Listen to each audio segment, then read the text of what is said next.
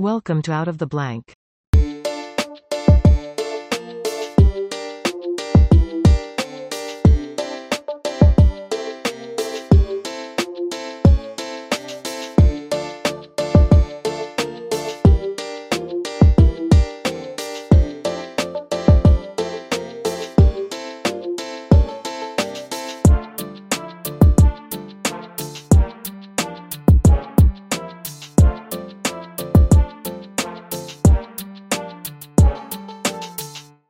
Welcome to another episode of Out of the Blank podcast. I'm here with Federico. Federico, it's a pleasure to have you on the show. Would you please introduce yourself to everyone out there listening?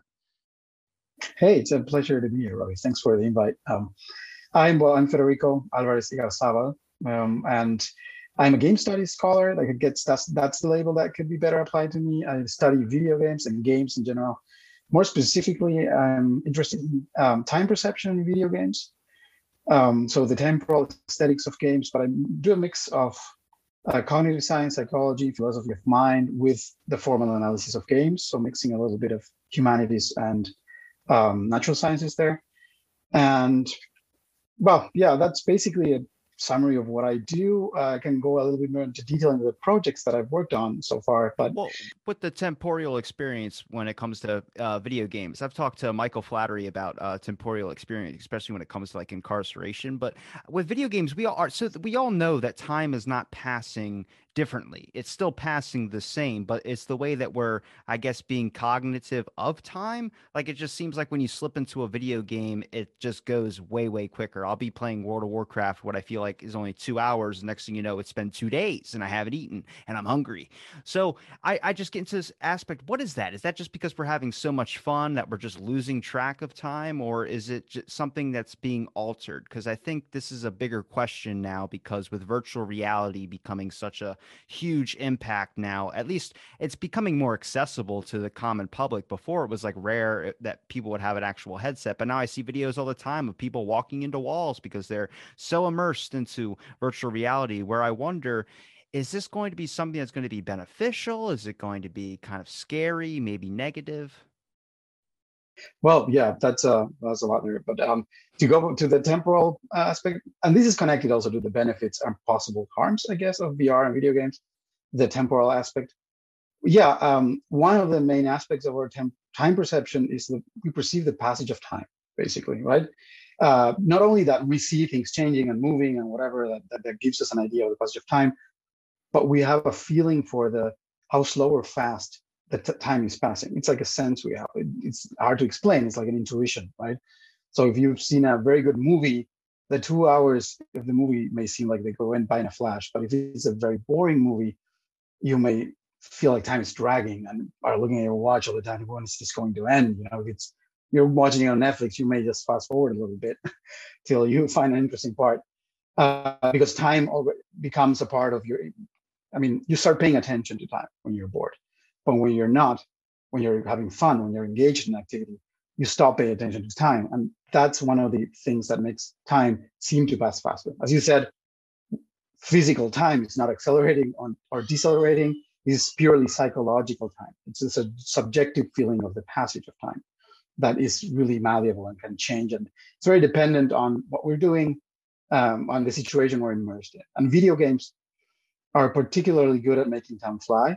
And when I say I'm researching time perception in video games, that's the first association I think a lot of people do. Oh yeah, when you play video games, time passes by really fast. And that is true. I mean, for most people, there was a survey in 2007. I think the first author was Wolf, and 99% of respondents said that time passed faster while playing games.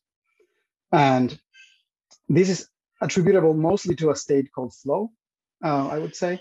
And it has to do with this idea of not paying attention to time. And when we're in a flow state, the flow state, and the name of this flow state was coined by psychologist Mihai Csikszentmihalyi, and he was the first one to systematically study this state of flow. And you can experience flow in, I don't know, while dancing, when playing soccer, while even while working, if you enjoy your work and are absorbed by it. And anyway, there are myriad activities which can lead to flow, but video games are particularly good at that. And when you're in flow, you're very concentrated in the activity. You have a feeling of control, and your goals are clear. And then subjectively, the passage of time speeds up, or you lose track of time, and you lose the sense of self in a way. That you stop thinking about yourself. You're not thinking about your life narrative or what you're going to do next, or you're just so focused on the task that you forget yourself and time. And then that, for that reason, since you haven't paid attention to time, then when you suddenly pay attention to time again, it seems like maybe a few hours have gone by in like what feels like minutes. And there are flow is a very positive experience, I think, in generally speaking. It's something that we seek, and it's pleasurable. It's fun to be in flow, and we seek it constantly, right? And it's I think it's one of the secrets also to living a good life, to seek activities, hobbies, whatever your job, that give you flow, that will give you pleasure, and these are activities that usually give you like a sense of also like control and agency, which are good senses, like Yeah. it's good to have in life. And going then to the mental health problem, for example, we've just gone and are still like in the what hopefully is the end of a pandemic, a worldwide pandemic, which because of this pandemic, we spent a lot of time at home, logged in, without being able to go out, or going out very like briefly, or meeting very few people, if at all, meeting people. So people experience a lot of loneliness, and also maybe a feeling of anxiety, and a feeling of we're lacking control in life. And I would dare say here, I mean, even though we probably need more evidence for this, but I think something like an activity like playing games and engaging getting into state of flows with games could have been a very positive thing during the pandemic, because then you experience a feeling of control again. Then time starts passing faster again. Whereas when you're locked inside, it's easy to get a feeling that time is dragging and you're going nowhere. And this idea of not knowing what's going to happen with this pandemic in like a week or two, then having a feeling of control during the flow activity can be very helpful to counteract those other effects of the pandemic. Of course, they won't make the pandemic go away, but they will at least make you feel better for a while. And I think in the long run, it can also help mitigate those bad effects of something like a pandemic. Just to give you an example of a positive effect that a video game and flow can have in mental health. Well, are you seeing like a rise and increase in focus towards maybe type of virtual reality or other types of time passing activities, especially if there is a possible another situation like a pandemic, or I'm not even saying as bad as a pandemic, just a spot where you can't leave your house for an extended period of time? Because we can talk about the positives. I think the positives in virtual reality is amazing. I just don't know if people are really ready for it. Like, I hate to be that pessimist type, but people have like this weird thing where they can get addicted to things so quickly. And like I have it in myself as well too. And it's very, very hard when, especially like life seems like there's just days you just don't want to leave the house, where it's like it's when you get sucked into virtual reality. If you've ever played one of these virtual reality simulations before, they're a lot funner than the real world, where it's like you don't really want to leave it. And like there are times where you got to be like, oh, I got a job I got to go to. But eventually, if it transfers all online, you got this aspect of this connection to a device where you don't really want to experience real experiences. You rather just have them all digitally. But that's more of the pessimistic side. More of the positive side would be like medical advances, would be especially situations where education could be valuable through virtual reality. There's so many upsides to it. I'm just making sure that we have that nice even connection with ourselves and technology to a point where we don't go completely overboard like we tend to do on a lot of stuff. Yeah, that's a genuine concern, I think. This idea, if something's really, really fun, and maybe other aspects of my life aren't going that well and I'm not being fulfilled by them, it's easy to look for a form of escapism, or in video games, and then spend a lot of time there, where you have this sense of control, this sense of, oh, I'm great here, I'm powerful sorcerer or whatever, warrior, and people fear me in this world. And whereas in the other world, I'm just constantly anxious and afraid, and feel, if life's not going well for you, then I can see how it can happen that you can seek refuge there, which is a good thing. But maybe then neglect, finding actual solutions to problems in your life, and spending, a lot of time in these virtual worlds without seeking solutions, to the actual problems. I can see that happening, and I think it's a genuine concern. I think it's something we should be aware of. Also, entering a state of flow, as pleasurable as it is, it can also be like tempting to say, oh, well, should I, whatever, write a term paper now if you're a student, or play a video game, which is more fun and it will get me into a state of flow instead of a frustrated state that will maybe get me writing the paper of a topic I'm not really interested in or something, right? So it might lead us to choose the thing that on the long term won't be beneficial for us, right? Make choices that will make us neglect more important aspects of our life, or making long time investments with our time. That's also a risk. We have to be very aware of that, and self-control is very important in these situations. To be able to see, okay, I have to make the smart choice now, and not just have fun, but focus on this thing that may, or may at least writing a term paper may at least take longer to get into a state in which you're having fun with it. Whereas a game is kind of like straight away, you're having fun. Like they designed to get you in a state of flow pretty much from the get-go. A lot of games, not all of them necessarily, but so yeah, we have to be aware of these things. When talking about addiction, I'm not an expert here, but I know that at least the jury is still open on that, if games are addictive or not. I tend to see a lot of the discussion around it. Sometimes blaming games for things where games are mostly more like a symptom, or there's at least a risk of blaming games for certain behaviors, as if games were the cause of these behaviors, like, for example, spending too much time in a video game and neglecting other things. Whereas it may be the case that video games, or this behavior of playing a lot of video games, may be more of a symptom of other problems, right? Because you're seeking in games something you don't have in your life. So you have to solve the problems in your life, and then maybe you won't play as much, right? Because you won't be seeking in games something that you already have in life. And there's, I think, a tendency sometimes to blame the game for, it's because the game is so addictive that people are playing so much. Maybe it's so that will lead maybe to the conclusion of, well, if we take video games away from this person, problem solved. The addictive thing is, out of their lives. But not really, because the problems in life are still there. So this was maybe the only thing that was giving joy to this person in their life. You just took it away because you deemed it as addictive, and I think that's the risk we run by being too quick at labeling games as addictive, while we may be seeing more like symptoms of other problems that related to video games. Like, this is anecdotal, but I read once in a newspaper the case of a girl, just to illustrate my point. I think it was in the Netherlands, and his father was worried because he was skipping class, staying home, playing a lot of Switch, whatever. I think it was Animal Crossing or something. And the first impulse was, well, let's take away the console from her. Then she will start going back to school, doing her homework, doing what she's supposed to do, right? And I don't remember exact details of this whole story, but in the end, they sort of found out that she was being bullied at school, and it's also by a teacher.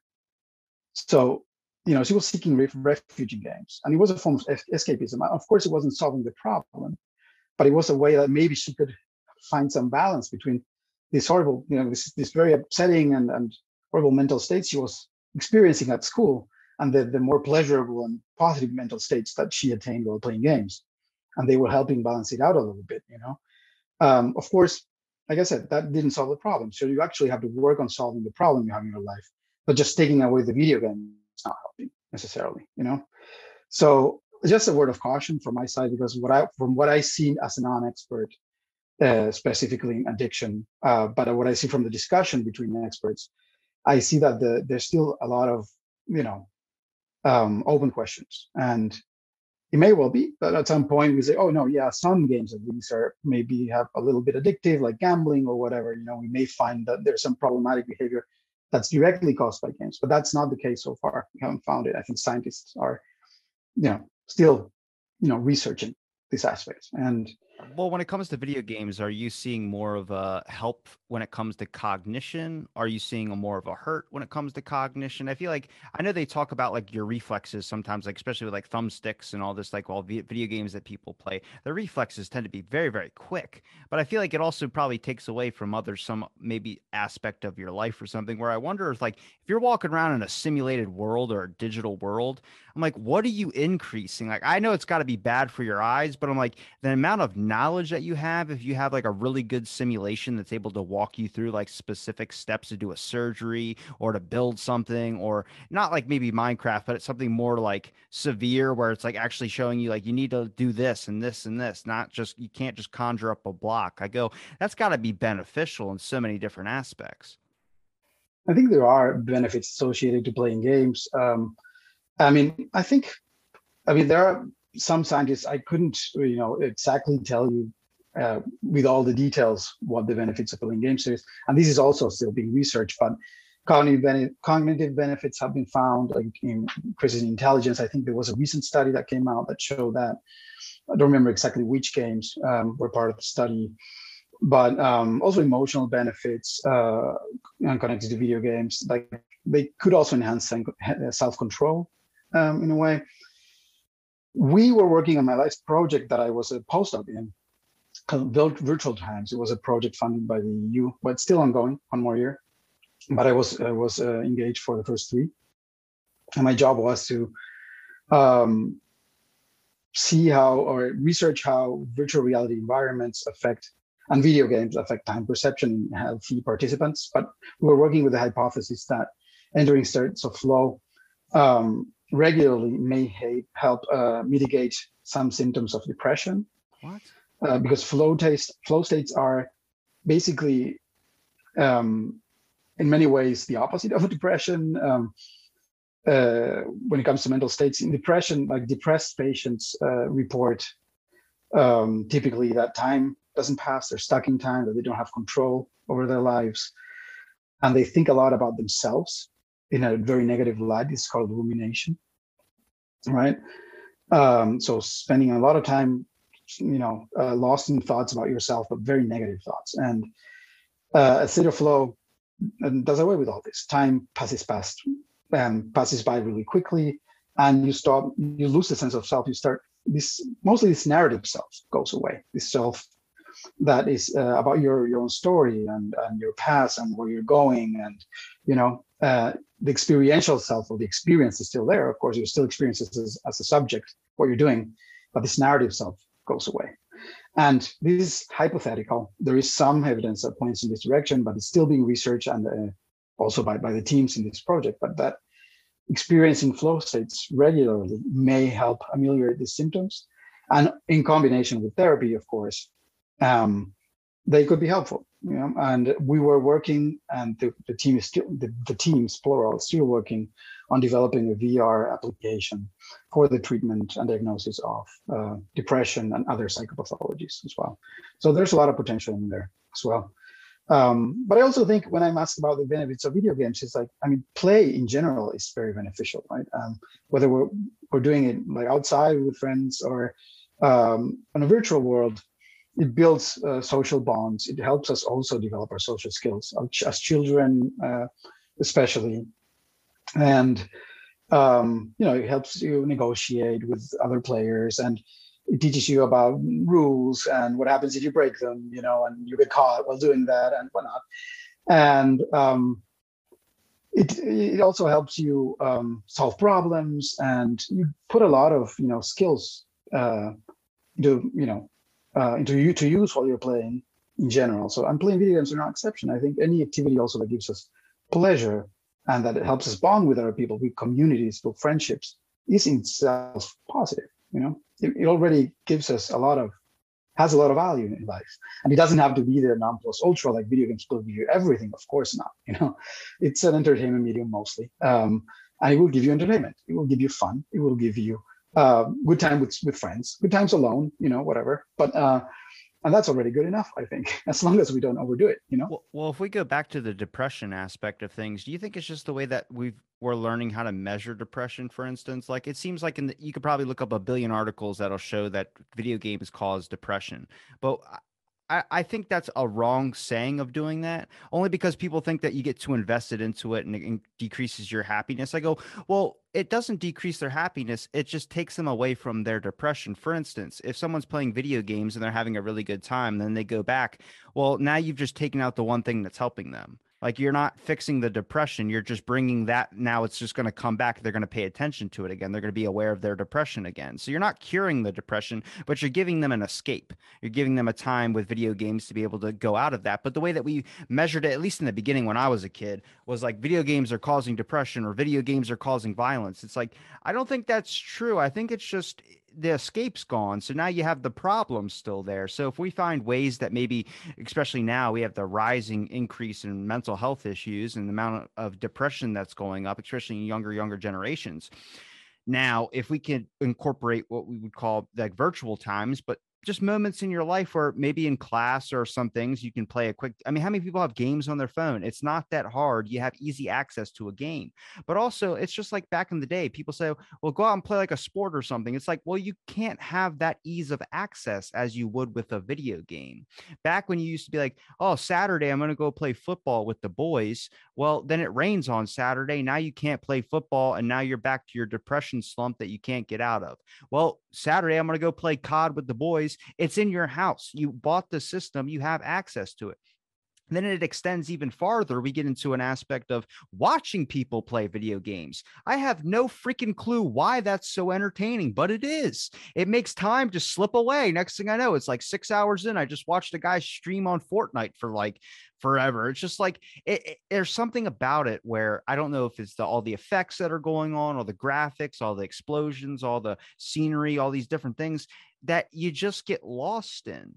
And it is an essential escape. I think it might be a cure for depression, but I also want to make sure that if we're using this as a way to help out with depression, we don't let it be like how a pill is, where you just give somebody a pill and let them like get used to it. I think it could be a beneficial tool to help people curb their depression in their every single day life. But I think it's about that access to entertainment, that access to joy. The reason why video games are so attractive is because it's a fountain of joy.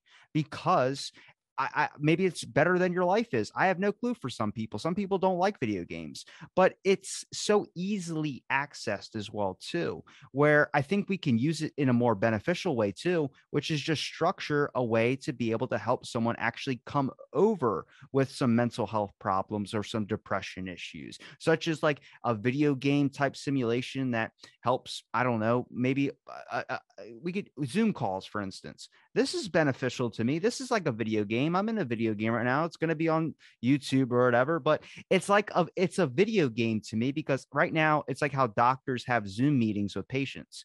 You're still getting that interaction, but it's through a screen. Now, we don't necessarily need every single thing like that onto a screen, but we can use it and incorporate it in little tiny segments into our life to actually improve or increase some areas where we might have a diminished capacity. Yeah, no, absolutely. I mean, I don't know about these claims about games cause depression. I don't know how evidence-based they are, honestly. Play Resident Evil for 4 days straight. You'll be depressed. But yeah, but I mean, we also see like in this mental health and video games sort of debate a little bit of the signs of a moral panic, and we've seen it with violence before. You mentioned it, great scholars to follow on this, and especially, I mean, about violence and video games, but also mental health in video games, as Chris Ferguson, for example, Patrick Markey, or Andrew Shibilsky. They're doing great stuff. And Amy Orban, if I'm not mistaken. And you saw that, we saw that like in the 90s, especially. I think it started like in the 70s with Death Race, people already, decrying video games like that back then in the 70s, there were all pixels, like green pixels on a black screen. And Death Race was already kind of scandalous because it was a game where you raced and killed other racers. But then with Mortal Kombat, especially in Night Trap and other games in the 90s, Doom, like a real moral panic started. And but the evidence tells us now that clearly that video games have no causal link to violence.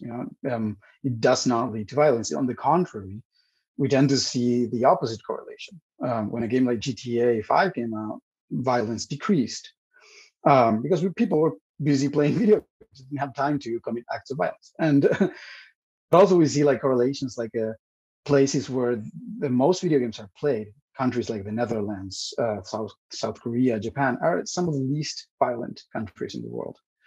And so you should expect the opposite correlation, right? If video games are causing violence, then the more video games are played in the country, the more violence you see, and that's the opposite. And it's the so there's a lot of evidence on that, and like usually, and also like mass shooters, for example, tend to play fewer video games than the average person.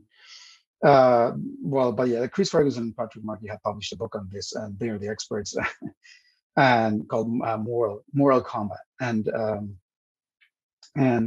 I think now with addiction and mental health connected to video games, we may be also experiencing or going through some sort of moral panic. Video games still being the scapegoat for the ills of society, as one of the newest media in our media landscape.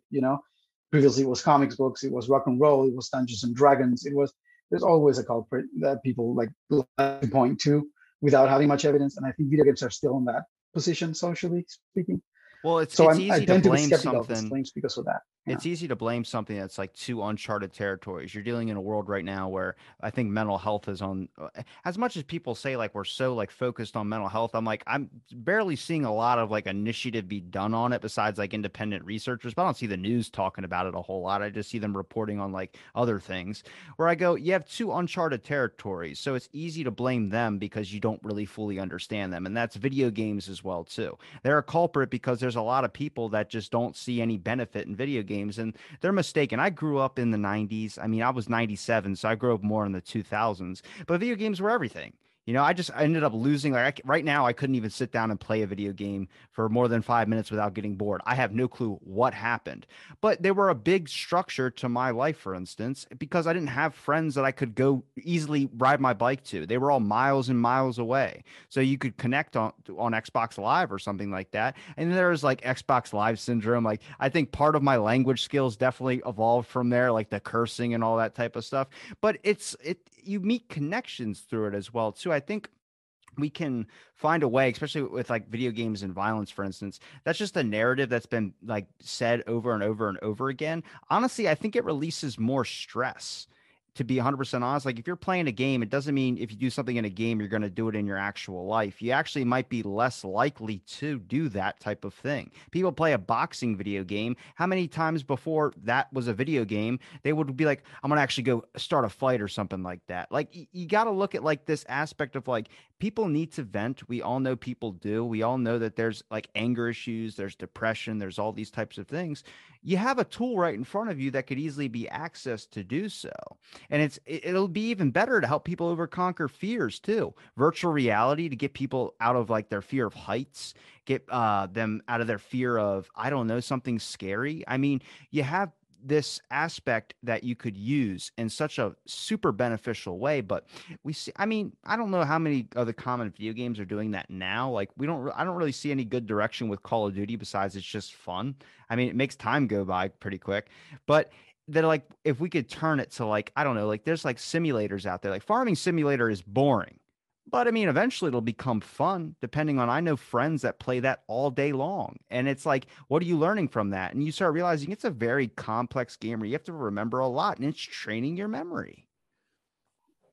Yeah, and I mean, there's a like I think increasingly more games of that type of kind of like farming simulator or truck simulator or games that you like on paper. What is this? How can this be a video game? It sounds horrible, But they're very popular. I haven't played myself, but I have outplayed other games like could sound equally boring on paper, and maybe to a lot of people they are. But I think it's this idea of we associate video games straight away with high speed, high octane action and shooting and racing and whatnot, but some people just want to chill, and maybe they can enter a state of flow also like that. You get home from a long day of work. You don't feel like getting to us. Competitive action games can be kind of stressful, and they require a lot of your attention, quick reflexes if you want to really, do well on a death match or whatever. So maybe it's a way to chill just to get home, turn on Truck Simulator, tune in a cool radio in the truck, and drive around the highways, like delivering stuff from city to city.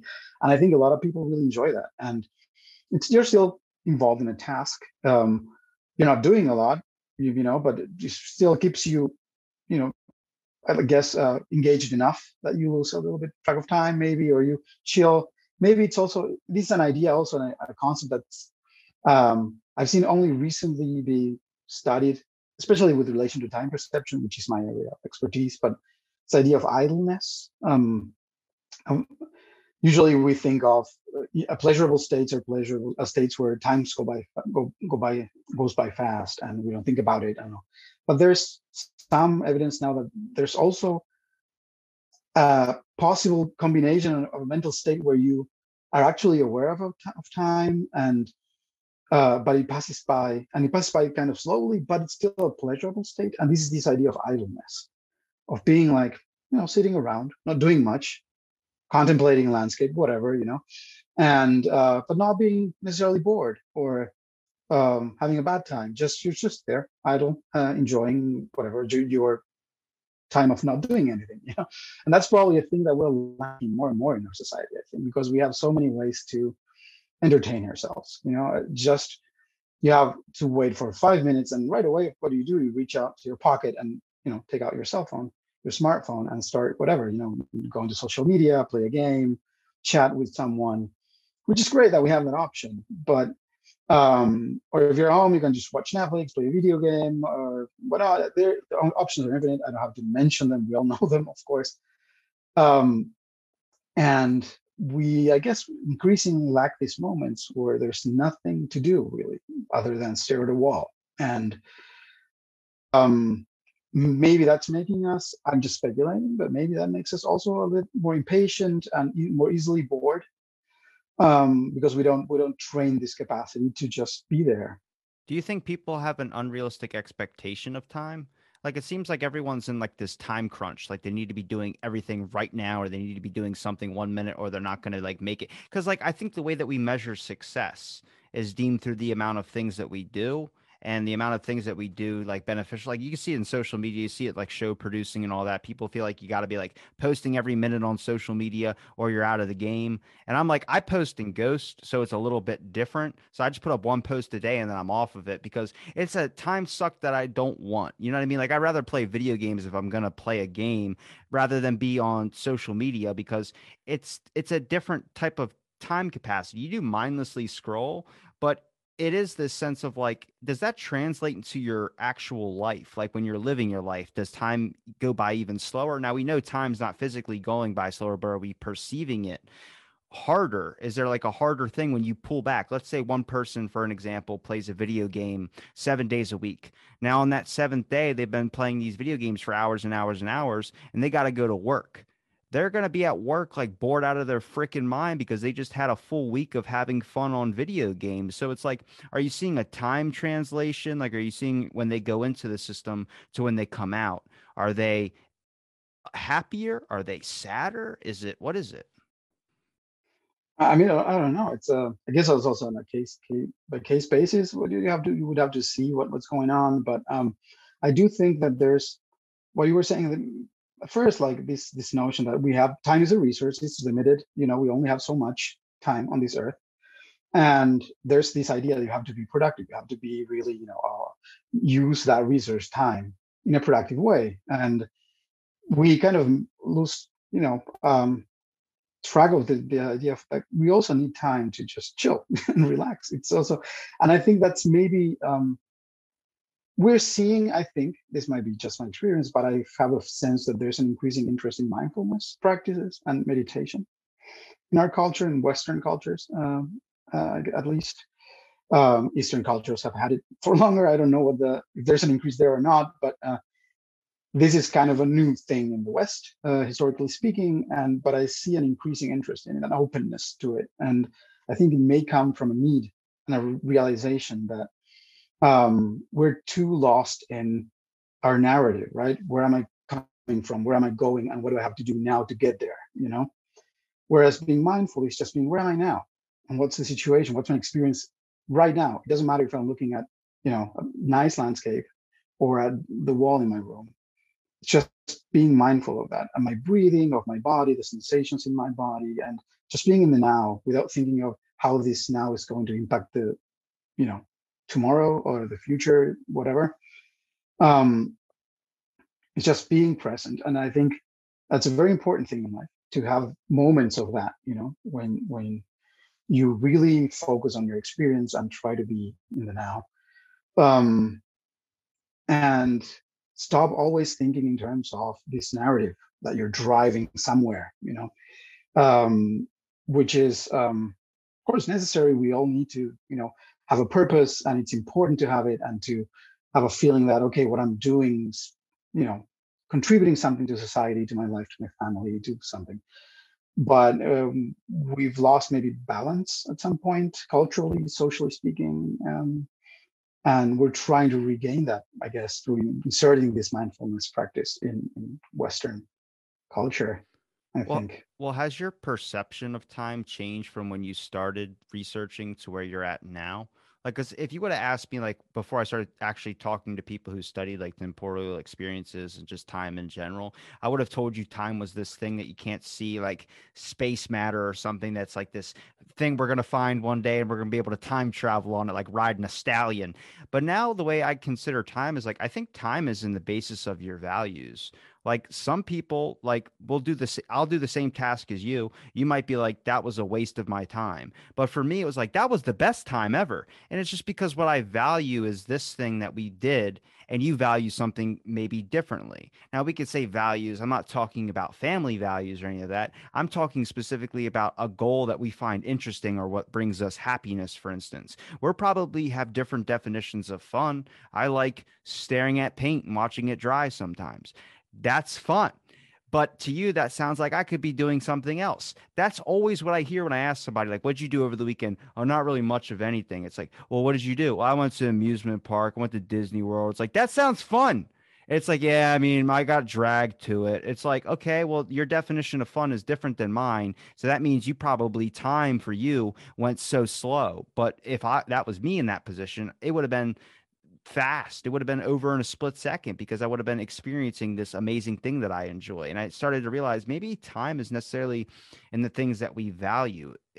The way that time, for me, at least what I've learned to understand, was that if we're doing something that's in benefit to your own success or to your goals, you see time go by quicker because you're doing something that you want to be doing. But ask somebody to do something that they're not doing or they're not wanting to do. Time is going to go by very, very slow. Not necessarily the real, actual consistency of time, but the way that they perceive it because they don't want to be doing that. It's not in their attention. It's not something that they're about. They don't have the energy or effort to put into it, which I don't know. What are your thoughts on that? Yeah, I mean, time. There's like curious thing about time. Also, it's like it's a word that we used to talk about different things. Sounds We use the cool when same you say word, you study it. but one thing that I differentiate is like physical time, right?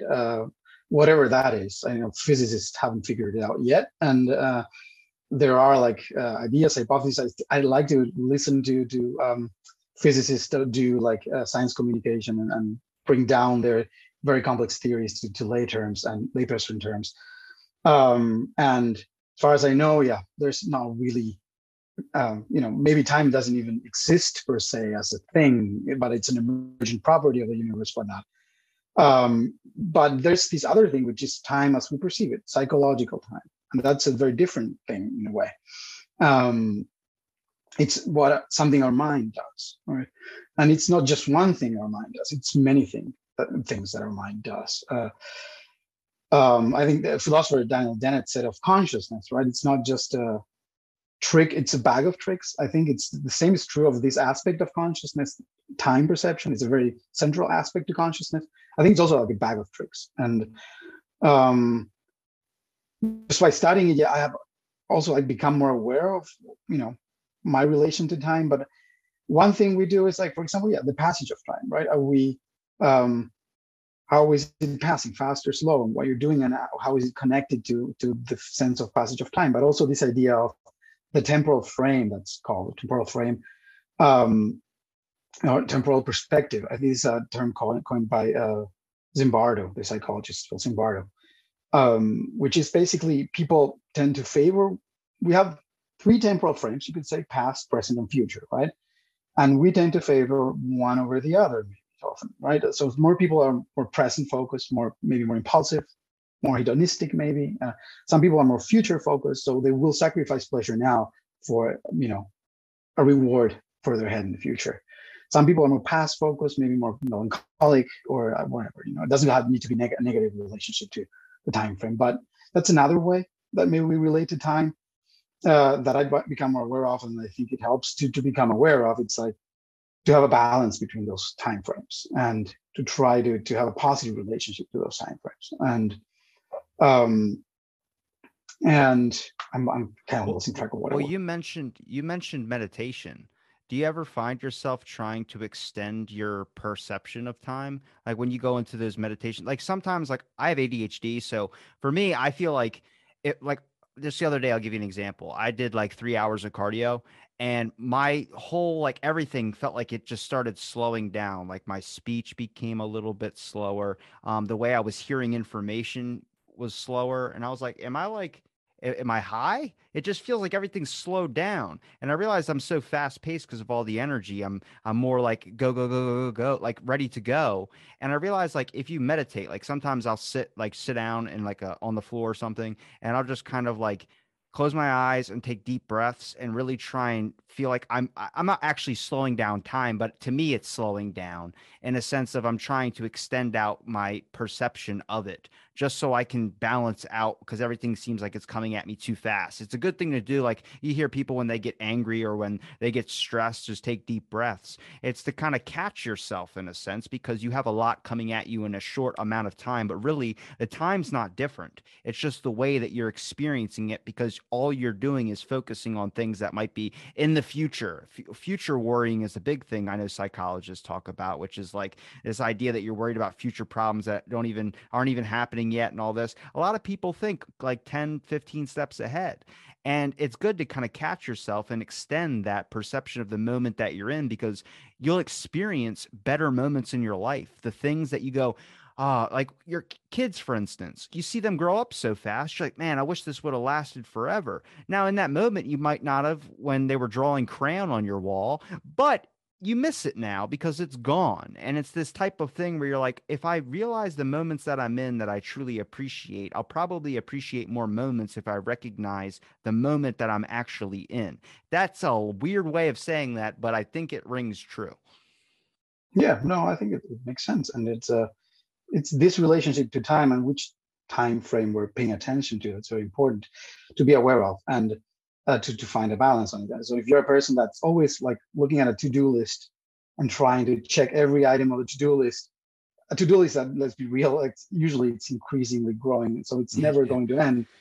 I know people like this, um, and so you're always looking at, okay, now I have to do this and that. And you're looking always at this, okay, I have to get things done. And I'm working for a future state in which this thing will have been done. And it's easy to lose track of the present moment in that way. And you need to sometimes like put the to-do list down, you know, and sit down and relax, enjoy wine, some music, and be in the present without thinking of how does this bring me closer to checking off another item on my to-do list. But if you're also too present focused, you might have like the flip side of that would be you may be very bad at planning, for example, right? Or saying no to something that will give you pleasure now but might have a negative consequence in the future, right? Like a typical example is like if you're on a diet and you're very, very impulsive and more present focused, it will be harder to say no to a piece of cake, right? Um, than if you're focused on the goal at that moment, losing weight, like, my future weight a month from now, 2 months from now. That's easier then to engage in self-control and say no to that piece of cake. So that's a very important. And I associate that with video games also in some of my research, theoretically speaking, at least. But first of all, I have like a sort of at least I speculate at least, or I believe that this time of type of time frame that we favor may lead us to play certain types of games above others, right? If you're very present focused, then maybe you're more prone to playing Call of Duty, Doom, instant gratification, action, you know? Yeah, yeah. If you're more future focused, maybe you'll be more patient to play, a civilization game, and you rather play those, right? I'm not saying, these people like everyone fits neatly into boxes here, but there will be maybe a tendency to favor one game over the other, right? But also some games might influence the time frame we're in at the moment where we're playing. And so if I'm playing Civilization, I will necessarily have to adopt a future, you know, um, time frame sort of focus. Wait, you created that theory? I wrote about this like this time. I apply this Zimbardo's temporal frames theory to the analysis of video games. This is part of my book, Time and Space in Video Games. It's one of my chapters there. And so what I do also is I analyze a game like Resident Evil, for example. I think you mentioned horror before. Yeah. Probably played Resident Evil. A couple times with the lights off and never again.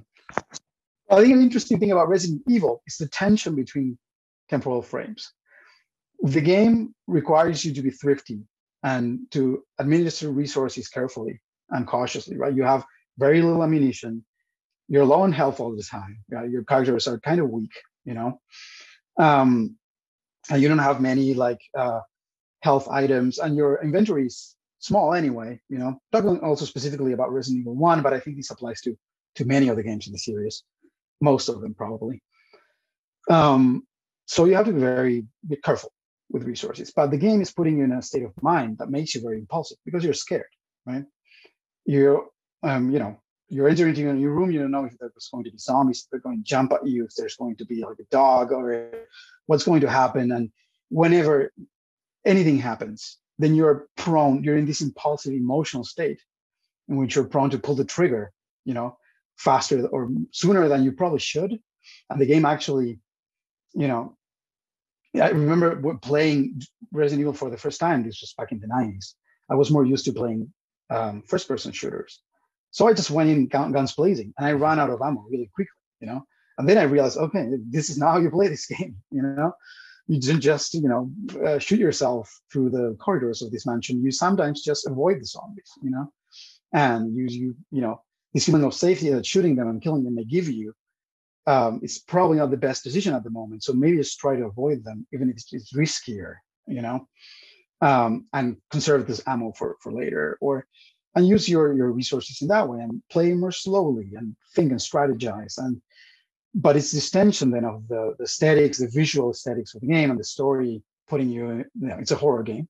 It's scaring you and putting you in an emotional, impulsive state, contrasted with this mechanics of the game that require you to be very thrifty and good with resources. So, and I think that's where the power of Resident Evil comes into play. It's this genre of survival horror that's that tension between these two temporal frames that you have to always be as a player, sort of balancing out. It seems like a weird way of how I perceived that was like that video games could also curate a personality.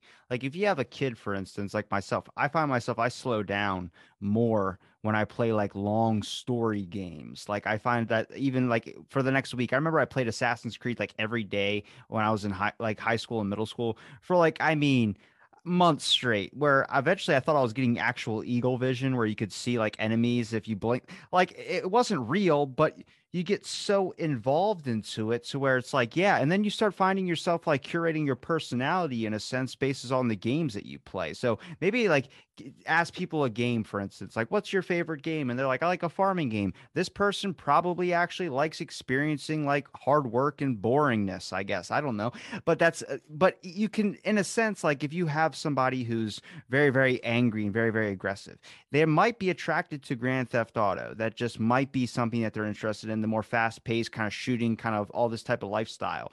Or imagine if you put them in a position on a game they wouldn't choose. Like, I want to invite you to Star Wars Lego. They play Star Wars Lego. Next thing you know, you find them being a little bit less hostile and they're having a way to be able to vent their anger out because the game is kind of a kid's game. Yeah, no, absolutely. I don't know. I mean, this is all very interesting, and it would be nice to see research on this that I don't know, right? Like personality traits and specifically also traits related to time perception and how they influence our choices when playing games, and if also like the opposite effect can be true if playing video games often can help you train how to focus on other temporal frames or which you don't typically do. I, for example, I'm not a consider myself a violent person. I rarely or never got into like fights or anything. But I do love a shooter.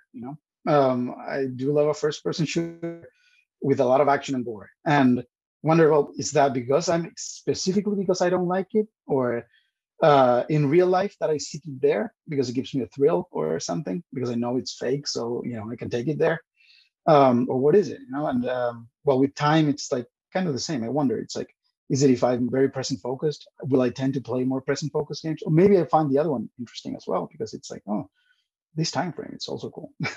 There are times I play Godfather where I'm like, I wish I was a mobster. Like there, when it's going good, when it goes bad, I'm like, thank God I'm not getting shoved in a pizza Yeah. oven. But yeah, there are many other ways in which time perception relates to games. So that's another one of them, for example, right? Um, so, but also like going back to something you said before, like this extension maybe of the perception of time. On one sense, you have this idea of the passage of time, and they can feel like it's going more slowly, like when you're bored, or it's going faster when you're engaged and having fun. But there's also the more functional ways in which the mind perceives time, and it's for example, the present moment, usually said to be a window of 3 seconds, right? More or less, give or take. But it's mostly like the now. It's a 3 second window that extends a little bit into the future, a little bit into the past, right?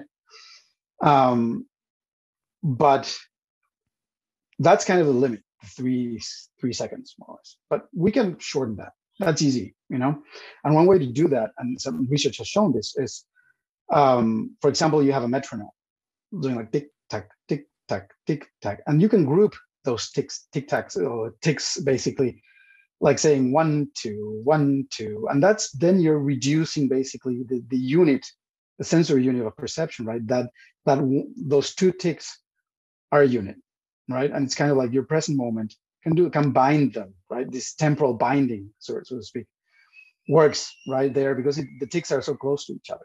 But if the ticks were over 3 seconds apart, then you cannot bind them anymore as a unit, right?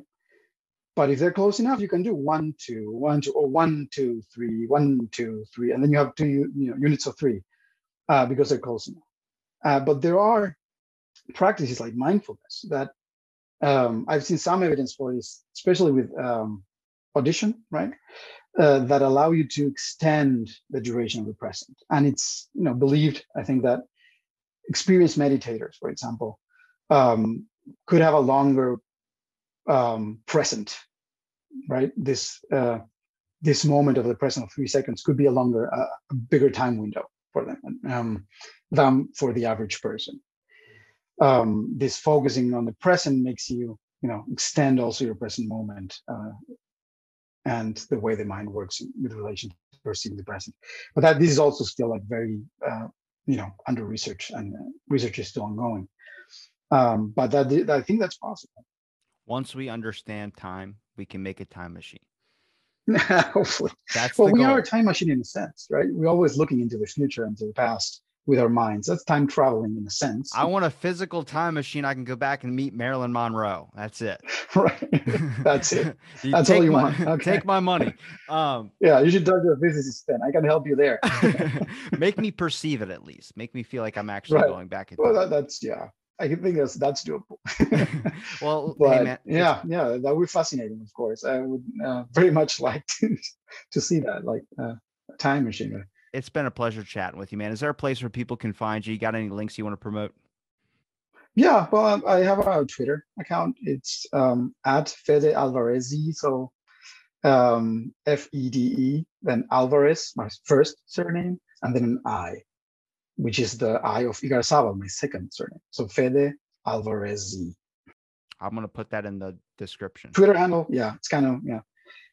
If that's in the description, now it's better. And I have a website. It's federicoalvarez.com. That's where you can find out a little bit more about my research, my publications, and other interviews I've done, stuff like that. Those, I guess, would be the main places to go. There's also links to my books there. Well, I have one book, and then I've edited volumes with other authors on video games, and my own book is Time and Space in Video Games, and it's a mix of cognitive science and formal analysis of video games. So I mix humanities and natural sciences to sort of analyze the temporal aesthetics of video games. So for people who want to know more about my research, that's also a good place to start. You have to admit, this was a lot different than your other interviews. It was fun. Right. It was a lot of fun. This sort of conversational, more less interview, more having a chat sort of format. We got to talk about time. I'm telling you, Marilyn Monroe, we'll get there. 5 years. I'm thinking 5 years. Hey, time went by fast, so it's a good sign. Well, I'll make sure I link all your links in the description. It's been a pleasure chatting, and thanks for listening to this episode of Out of the Blind.